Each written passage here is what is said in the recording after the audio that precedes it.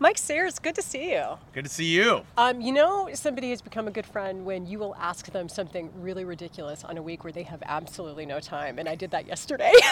Yeah, somehow, I don't know, it's part of it, right? I mean, everybody's a little bit crazy. We've all got certain levels of empathy going right now, so Oh my it's God. all Well, good. that last week before you leave for an Olympics, and you were leaving in just a couple of days, it's crazy because you've just got so many work things, but then you also got the home stuff to do, and then I messaged you on Instagram in the middle of it to say, hey, any chance you guys could meet up tomorrow morning? And you said yes, which was very nice of you to do. So. Yeah, we made it happen. We always make it happen. Absolutely. So. Okay, so in this podcast today, I want to talk to you a little bit about your career going from being a pro racer to working with Team BMC in races like the Tour de France to then working with the Olympic movement and some of our young athletes. Because this is your third Olympics, and this one is going to put your logistics skills to the test. Yes, it already has. We're currently running 6 apps that are required by the Japanese government or at least the USOC and the IOC. There's several more, I think, that are going to be coming. So that in and of itself, they told me to get a new phone to make sure I had enough space, which I had done. So it's all good. So yeah, this is logistically, I will say of the 3 Olympics that I've done, I'm probably less in charge of the logistics of this one from a day-to-day, only because with most delegations, I think the working group is very small and very tight. Yeah. And so I would say that there's more high-level people within the governing bodies that are attending and actually working, not just attending as delegates, so to speak, and actually they're using their skills to organize. So I will say, yeah, I'm in charge of the men and partially in charge of the women, but ultimately my boss, Jeff Pierce, he's the one who's doing the day-to-day The operations. bottom line is that you're going to be hearing Ask Mike for the next 2.5 weeks. So we're going to take a quick break, and after that, Mike Sayers is on Dying to Ask. Olympians, they're just different. Sure, they're fitter and faster, but they're mentally different too. Because when the body breaks down, the Olympic mindset takes over. And this year, with the first ever delayed Olympics, that mindset is more important than ever. My name is Deirdre Fitzpatrick, and I have covered the last 10 Olympics for Hearst Television. 20 years of studying and, obsessing about how Olympians do life. These are the stories of how Team USA's athletes get to the top of a podium and how you can get some Olympic edge in your life coming out of one of the most challenging years ever for all of us. This is Dying to Ask, the road to Tokyo. So this is your third Olympics. Is this the most challenging yet? Is that fair? No, I will say that I was a little more in depth with Rio. I was living in Europe almost full time at that point, and then I had to. So my travel was from Europe. I was in the middle of a normal cycling season. Then I went to Rio, and I had been to Rio 2 times previously that year for scouting and doing things like that. So it was a little more engaged, I guess, from that aspect. And then my travel home, there's this story of my travel home because I didn't realize at the time that there's 2 airports in Rio, and if you don't go out of the right one, you have an hour-long transfer. And there was something about the Brazilian soccer team playing, and I needed to get ahead of that group before they shut the freeway down. So anyway, this one did you make it? I did make it. I did make it. I paid the taxi driver $100 to go really fast. Yeah, that was very doable. Yeah. In Rio. But isn't it funny? Think of how stressed out you were in that Olympic experience. And you probably thought it can't possibly get more crazy than this. Oh, yeah. But who would have guessed this last year that you would be planning around a pandemic? Yeah. There's no question. And this, I think, the more with Tokyo, it's more the unknown. You're not really clear what's going to happen. We had talked about just before this about the fact that there's kind of 3 villages. Cycling has kind of its own village because it happens outside of the city. It goes from the city out to the base of Mount Fuji, where there's a car racetrack there. That's where the venues mainly take place. So we're not even in the village, the big village, the main village. So it's just a lot of okay, what's going to happen? Or, is our village, can we leave? Can we not leave? How much freedom do we have or not have? What are the what's the food going to be like? Like, there's still a lot of unanswered questions. So what's your official title going in this time? So I'm the men's road coach, and I'm helping with the women. But I think my role with the women may get a little bit larger as we get closer, but I'm not directly in charge of So those typically, athletes. what would your responsibilities be? So just day-to-day organization of the riders. There's a recon day for the road race, and then, of course, race day, and then a recon day for the time trial, and then, of course, race day. So organizing those guys. One of the riders, Lawson Craddock, will be coming from the United States. The other rider, Brandon McNulty, who's currently riding the Tour de France, his first Tour de France, he will literally finish the tour and get on an airplane and fly to Japan. That guy's head's got to be spinning. Yeah, and not to mention that his team, he rides for UAE, so they currently have the lead of the race. So it's a good month for him. It's a good month for him. Very good month for him. He had a few touchdowns, he had a few crashes this week, but I think he's better now. It's settled down a little bit. Everybody's a little tired as they go into the third week, so he's just doing his job. So how many athletes total are you responsible for? Two for the men, and then we have 5 for the women. The women, as has been the case for several years now, quite frankly, have been carrying the road program for USA Cycling. So, I'm sorry, what was that? Yes, I know. It's hey, listen. One more time for the people in the back. Yeah, for the people in the back, the women have been carrying the programs for a few years now. Very quality group of ladies that are racing. It was the selection procedure, which I was not directly involved in this year, was really quite difficult. There was the pool was extremely deep. Yeah. So speaking of deep, you're in deep when it comes to logistics, even just getting into the Olympics. So can you explain, like, what does it take for you guys to even get in and process, get your credentials, and start this process? For one thing, COVID test, which is why we're recording this podcast where we are. We're at a park bench right now because your COVID test got lost in the mail, and it's the first test of a couple. Yeah, so we have to do essentially 3 tests about every 24 hours. That's one of the requirements. And there's an app, like I said, there's an app requirement. So we have anywhere from, I think, between 6 and 10 apps, all of which are running a different scenario. So some are tracking, some are internal communications, some are actual more broad Olympic communications. So these are 6 apps for coaches or for anybody who's going? Any of the people that are going. I mean, every delegation and every governing body would have their own like internal ones that they would use, but there's some tracking apps, and the COVID testing apps are all universal. So we all have to have them, and you have to go through a series of events through those apps to get them to activate. There's a bunch of paperwork you have to figure out, and it gets super confusing because they're not apps that you use every day, so they have different names, and you're like, okay, and you have to register on your computer, and then you download the app, and then you register on the app. And listen, I can barely remember my passwords for my Chase account, so now I've got like all these new passwords, and it gets confusing and frustrating. And then the flight itself is, we're going from what, again, I've gotten some feedback from some people that have already landed on the ground. So essentially I'm flying from here to San Francisco to Tokyo. So that's a 12-hour flight. I get in at like 4 p.m. on the Saturday, and then the processing, they're saying allocate 5 hours to get through the processing. So then that's the immigration, and then the delegation processing, and then for us, we have another 3-hour drive just to get to the hotel, which we're trying to discuss, like, what is that going to look like? Because we, as cycling, we have to have vehicles for what we do, because we have to drive the riders to the starts, and then we follow the riders behind the race. So it's like getting the vehicles and then driving. So at this point, you're looking at 24 hours.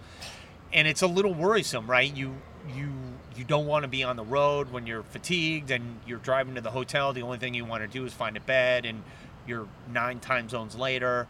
So yeah, the logistics part is really difficult, and we don't even know, like, if we wanted to try to break that in half and just stay at the airport and then get up the next day and drive, we don't even know if we can do that. So it's just a lot of, like, we don't know.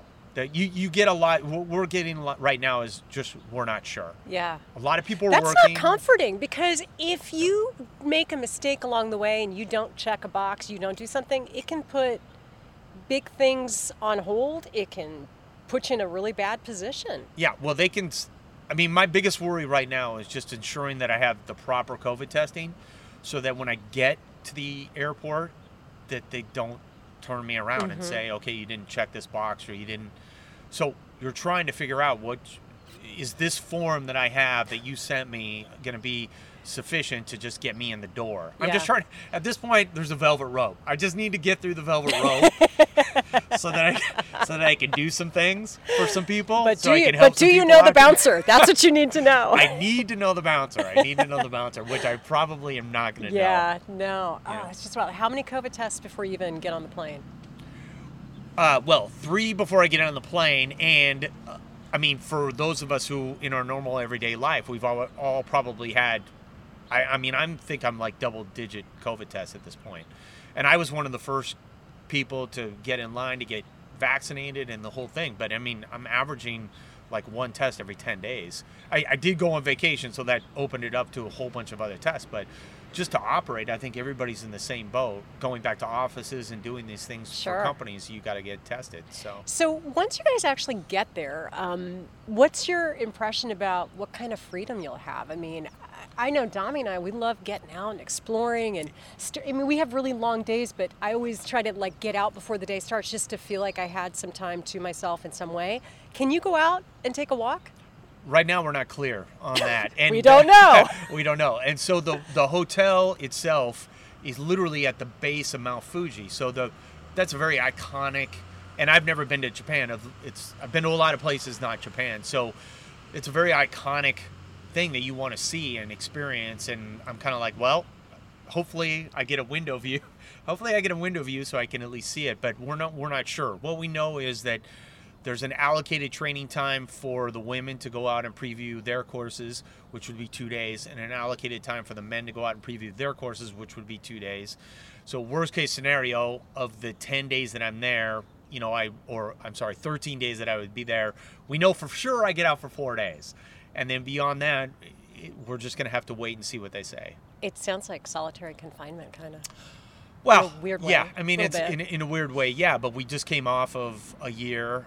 I mean, whatever. We're 6 months into being kind of opened up, and that's why I think I'm like everybody, like COVID has kind of reset my mode of operation and what's important to me on a daily basis. So in these days that I have at home, like I'm trying to get some exercise and I'm trying to get outside and work in my yard and just do some normal things because we went 12 months where we couldn't do a lot of those things. Yeah. And see a lot of people. It is going to be kind of interesting for athletes. I mean, we've got 11,000 athletes who will be there from more than 200 countries, and they'll be living in basically the Olympic bubble, and they're not doing a whole lot beyond that. I mean, it's also going to be in and out. You're not hanging out and partying in the village. Yeah. Which I hear is a good time. Right. It can be. And we had our years where that was really good. But yeah, there's literally, I have to be out the day after the last event. So I'm finishing late in the afternoon on the 28th, and on the 29th, I'm gone. I'm coming back home.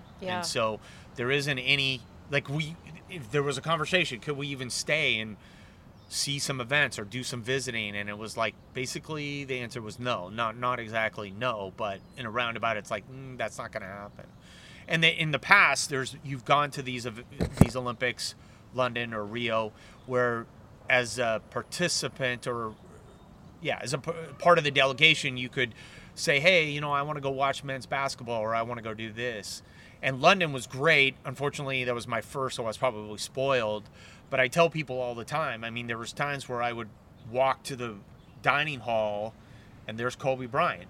I mean, it's like, hey, man, what's up? Like, and my son, who's a huge basketball fan, and those are some of his heroes, it would be awesome to be able to have that experience. We're not going to have that at this point, but, it is what it is, and it's like everybody, you're just doing your best. Yeah, no, you're absolutely right. I've really been encouraged watching the tour the last 2 years that they've been able to pull this off, remarkably. Did you think that they'd pull the Olympics off? There was a time where I thought there was just no way. And I think there's so the athletes that I'm 51, the athletes I'm dealing with are for the most part in their early 20s. A lot of these athletes didn't even realize that there were Olympics that were canceled at some point, so World War I, World War II, but never like postponed a year. So this whole thing is just uncharted territory. And at one point I thought, okay, well, no way they're going to postpone it, because logistically, how do you make that work? Even from a branding standpoint, like, how do you make that work? Do you put a 1 where the 0 was, or what? How do you label it? But they did it, and they're doing it. They're moving forward, and I'm sure that there was a lot of people making a lot more money with a lot more responsibility that were just on a daily basis dying inside. Yeah. Oh, I'm amazed that it's actually going to happen. Yeah. I really am. You had mentioned kind of that retuning that you've done, like we all have in the last year, of kind of what's important. How are you different after this past year, and how has that impacted what you do professionally? I would say that in a summary, my level of empathy in general has gone like through the roof. Are those around you happy to hear you say that? Probably, yes, probably. But watching, I mean, your children are the same age that my son is, or thereabouts. I think they split. And so you went through this whole process with them. And I think, we, like everybody, had some struggles early on, and then we had some coping mechanisms. And I think when you watch, what I found is when you watch these really young people kind of who don't have any past history to go back on, to fall back on, they're just living it literally like every single second. You look and see what they're doing, and you try to use them as your guide. Like, okay, they're struggling with this, and they can't possibly be the only ones. And so, how do we help them just navigate this? What do we have to do as adults to sacrifice to make sure that they're mentally sound? Because like, you look at your kids, and when they're struggling, your only objective is to make it easier for them. And I think the athletes, in some ways, because they're so young, I mean, young as compared to me, it's a very similar scenario. Like, what do we do to just get them to the starting line? Like, what do we do to just get them there so that they can do what they need to do for themselves? And you just have to be super empathetic to what's happening. Yeah, and it is interesting. I mean, I've found this year that I'm grateful for age and experience, because you've done hard things. You've dug deep. You've had those horrible, challenging times.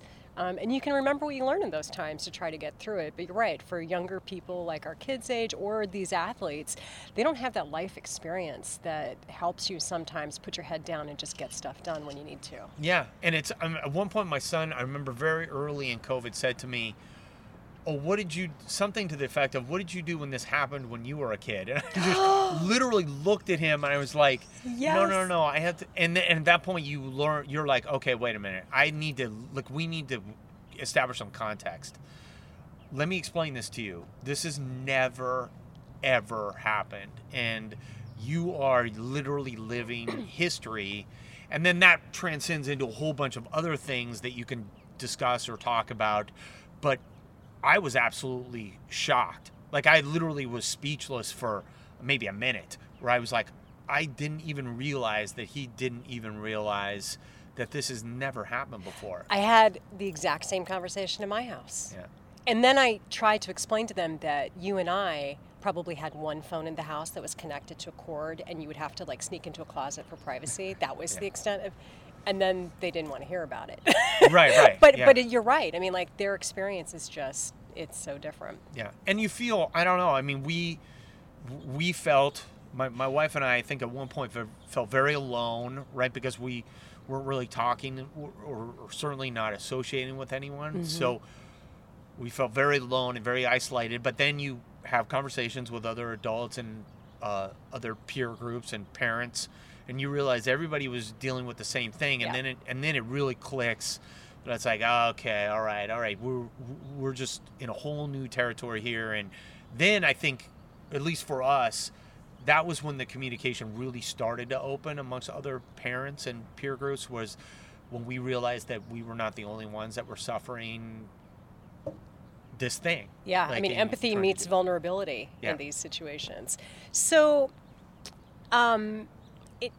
based on all of that, I feel like, even though it's been controversial, should there be an Olympics, should there not be, I feel like this has the potential to be this incredible unifying experience for people watching.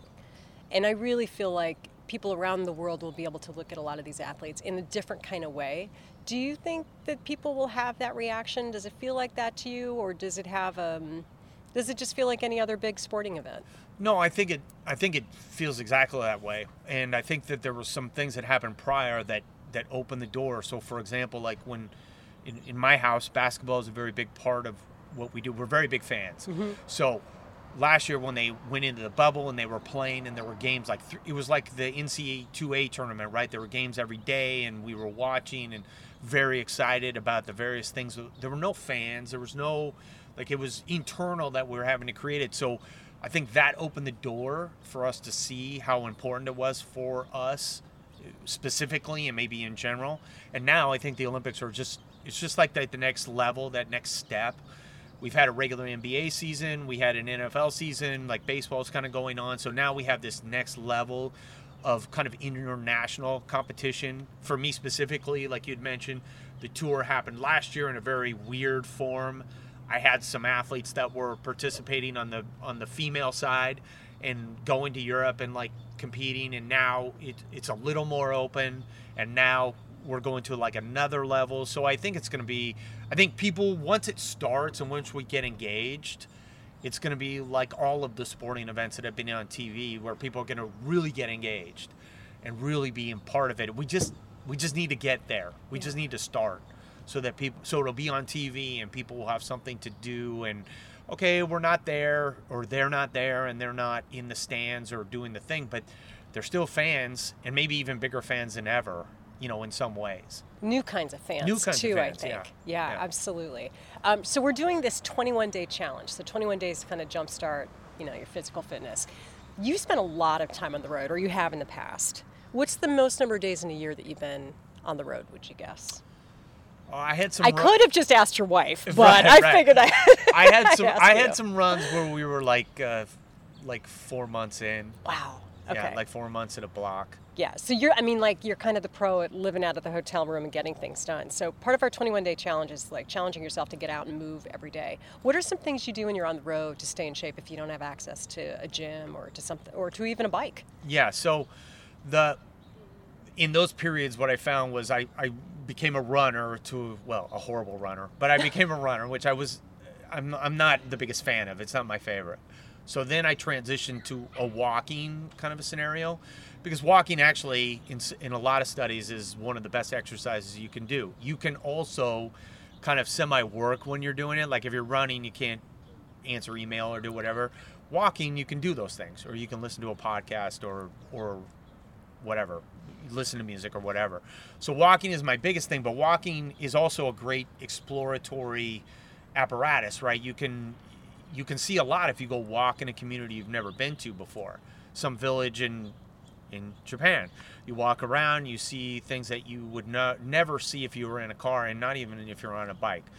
And it doesn't have to encompass a big space. Like, you don't have to go point to point. You could walk around a hotel. You can walk up and down. If it's a multi-level hotel with stairs, you just do some reps, right? I mean, it's like a built-in stair climber. You just go up to the top, you come back down, you go up to the top, you come back down. So there's a lot of that. I have these bands, which is very popular, these little, they're like 12-inch bands.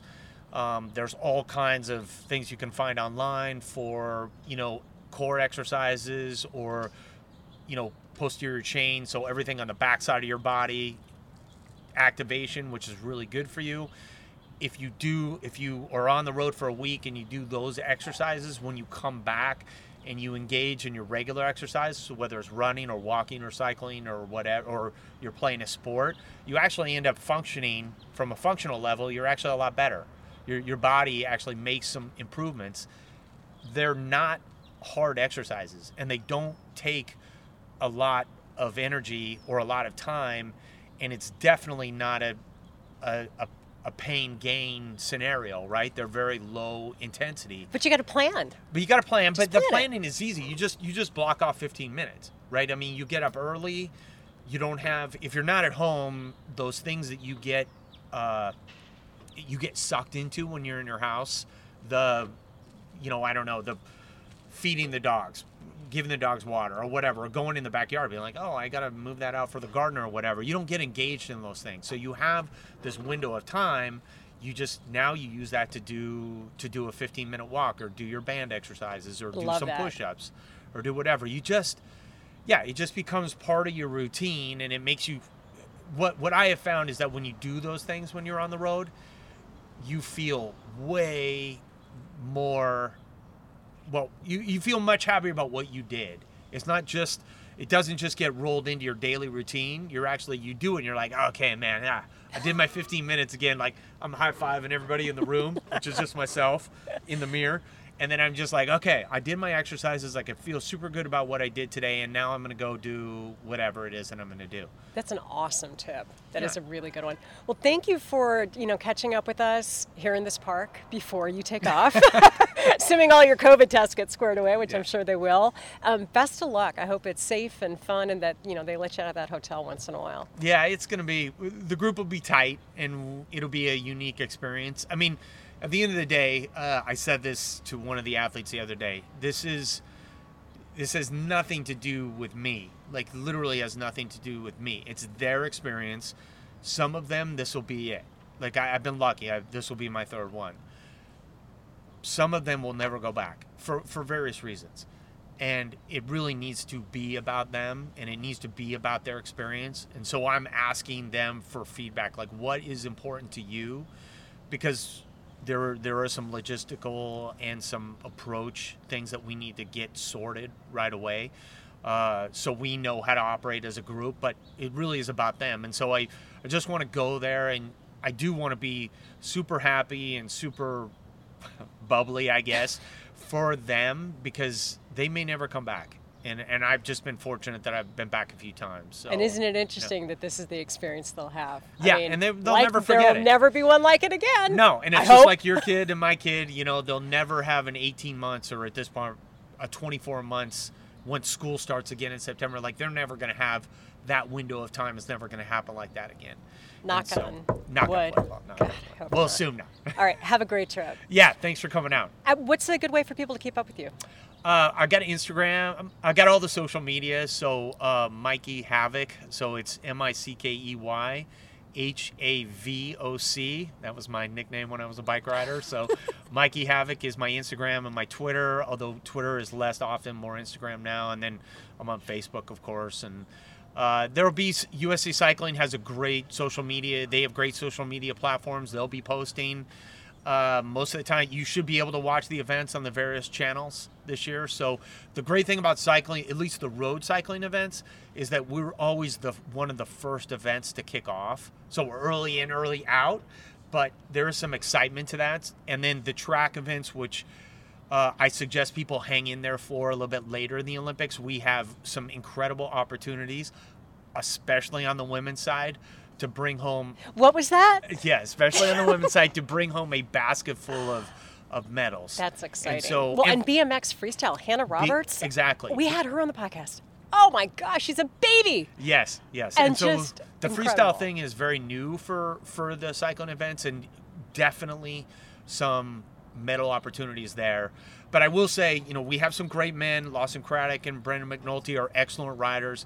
But the women, like I said, for the last couple of years, they've really been carrying the program, and it's great to see. It's all great to see. Well, best of luck, and we look forward to seeing what USA Cycling does in Tokyo. All right. All right. Thanks for listening to This Dying to Ask. We'll see you again.